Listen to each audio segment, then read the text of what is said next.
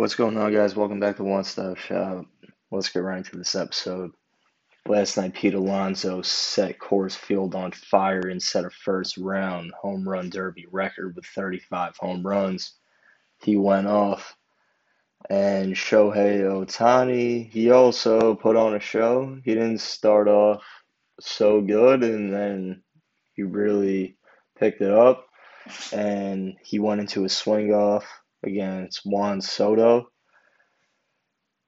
So that was a really crazy matchup. We were obviously looking to see Alonso face Ohtani in the second round, and then the winner going to the finals. But Pete Alonso faced Trey Mancini, who has a pretty cool story. He came back from colon cancer not too long ago, and he was really putting on a show also. So shout out to him. That was really cool last night.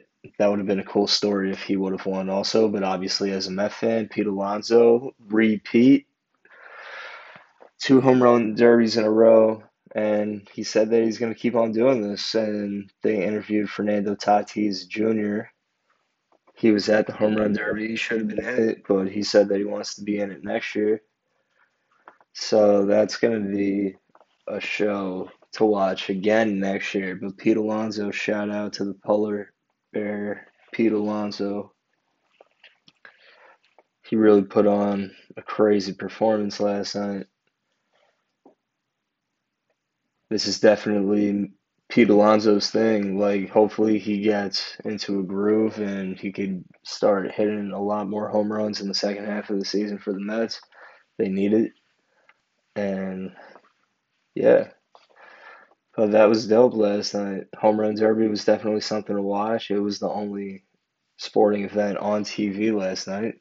Obviously, things are winding down until the start of football season, but tonight, actually, not even tonight. I don't know why, but I kind of felt that it's because of the MLB All-Star game, which is happening tonight at 7:30 on Fox.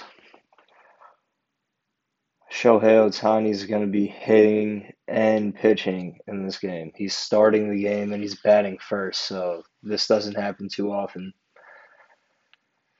And they're saying that this guy, Shohei Ohtani, can become someone like Babe Ruth if he's able to pitch and hit home runs like this. So he's leading the league right now with 33 home runs, and he puts on a show. His name is Showtime. So yeah, baseball is kind of back with these home run hitting phenoms, and especially with Shohei Ohtani, who came from Japan, and he played at the same high school as Ichiro Suzuki, obviously other Japanese legend. Shohei Ohtani is obviously very young in his MLB career, but he came and basically conquered the MLB already, so he's very impressive, and look forward to seeing how he does the rest of the season. But the All-Star game is always fun to watch. The Midsummer Classic is what they call it, and yeah, that's pretty much it. But tomorrow night is game 4 of the finals. In Milwaukee, the Bucks really steamrolled the Suns in the last game. Giannis had like 28 points in the paint, and they were really leading the way. Giannis had 41 points in the last game. 13 rebounds, 6 assists. Chris Middleton, 18 points, 7 rebounds, 6 assists, 1 steal. Drew Holiday, 21 points, 9 assists, 5 rebounds.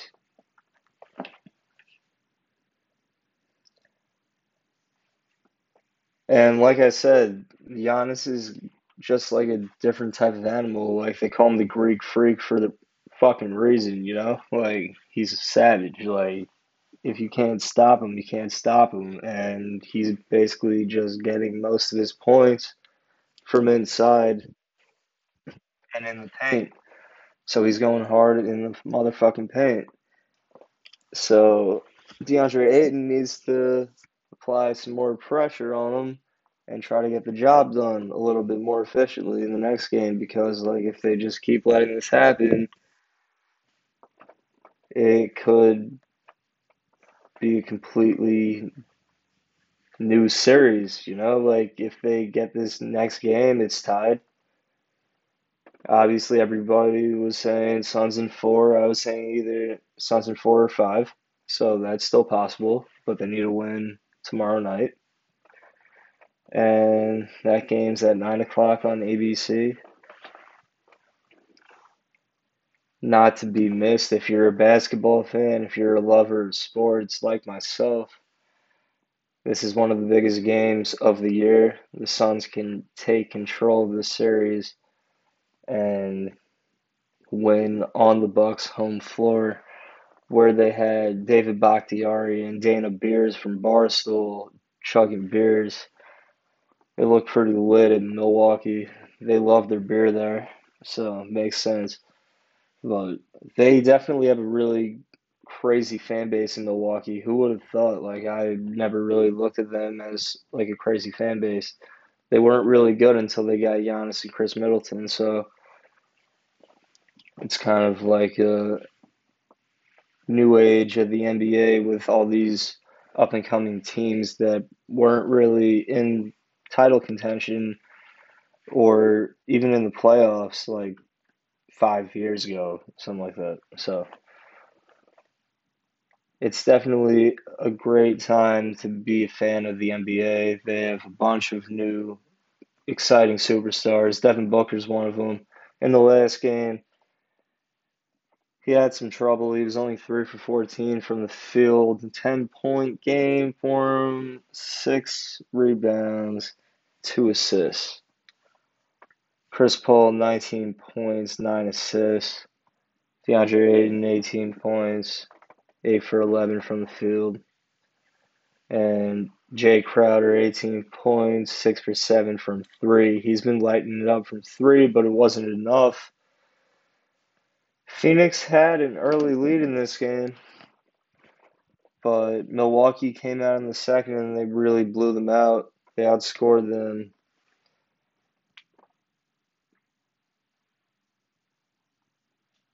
35-17 in the second.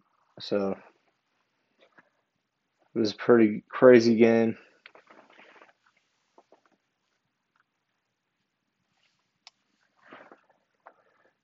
But yeah, tomorrow night, game 4 in Milwaukee, not to be missed.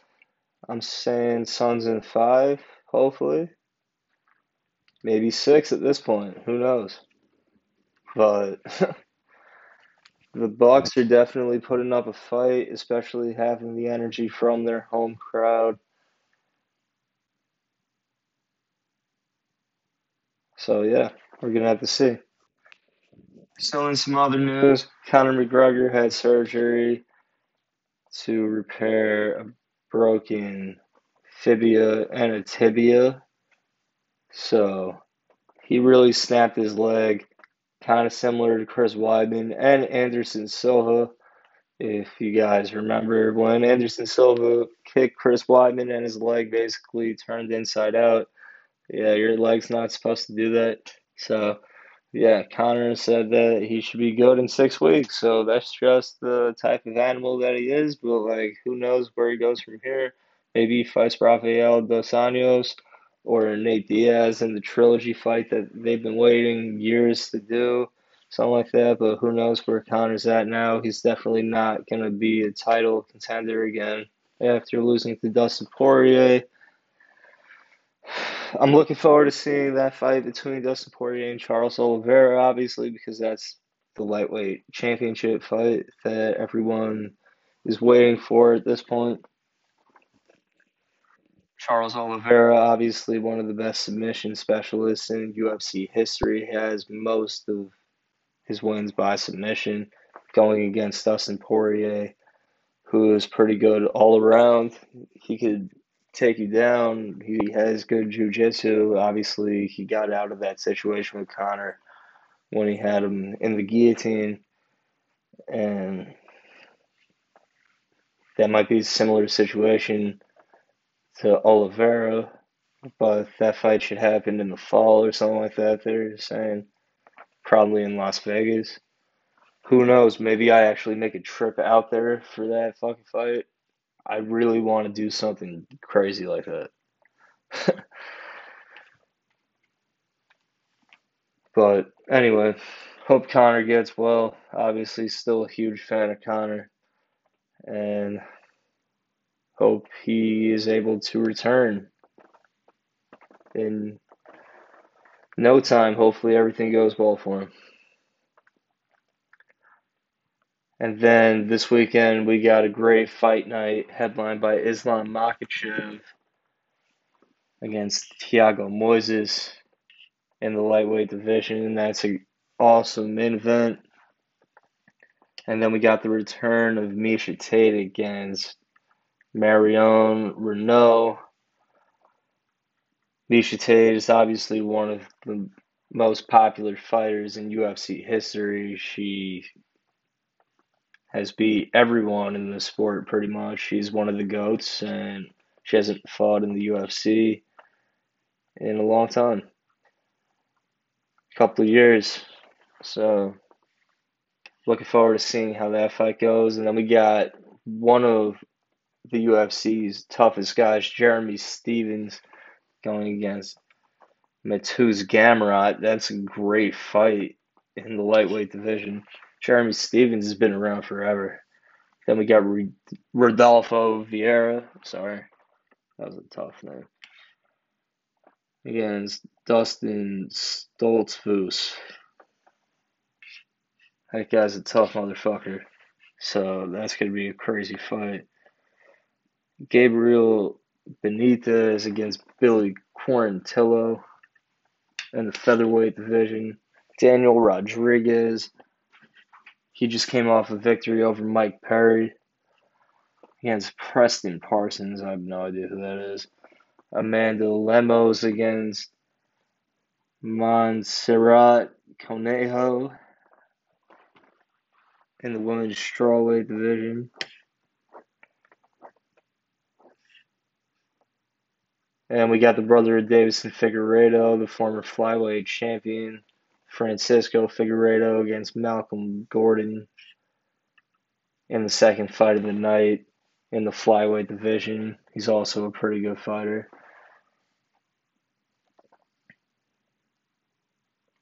And yeah, it should be a good night of fights. Obviously, it's on pay-per-view, but Islam Makhachev is not to be missed. He doesn't get to fight pretty often because no one wants to fight him because he's literally like Khabib. And yeah, he's 19-1, so he's not perfect, so he's not afraid to lose. And he's one of the best wrestlers, obviously coming from Russia or Dagestan. That part of the world is insane as it is. So Islam Makhachev is not to be missed in this main event. It's his first main event in the UFC against Thiago Moises, who is a pretty good opponent. He's 15-4. And yeah, that's pretty much it for that.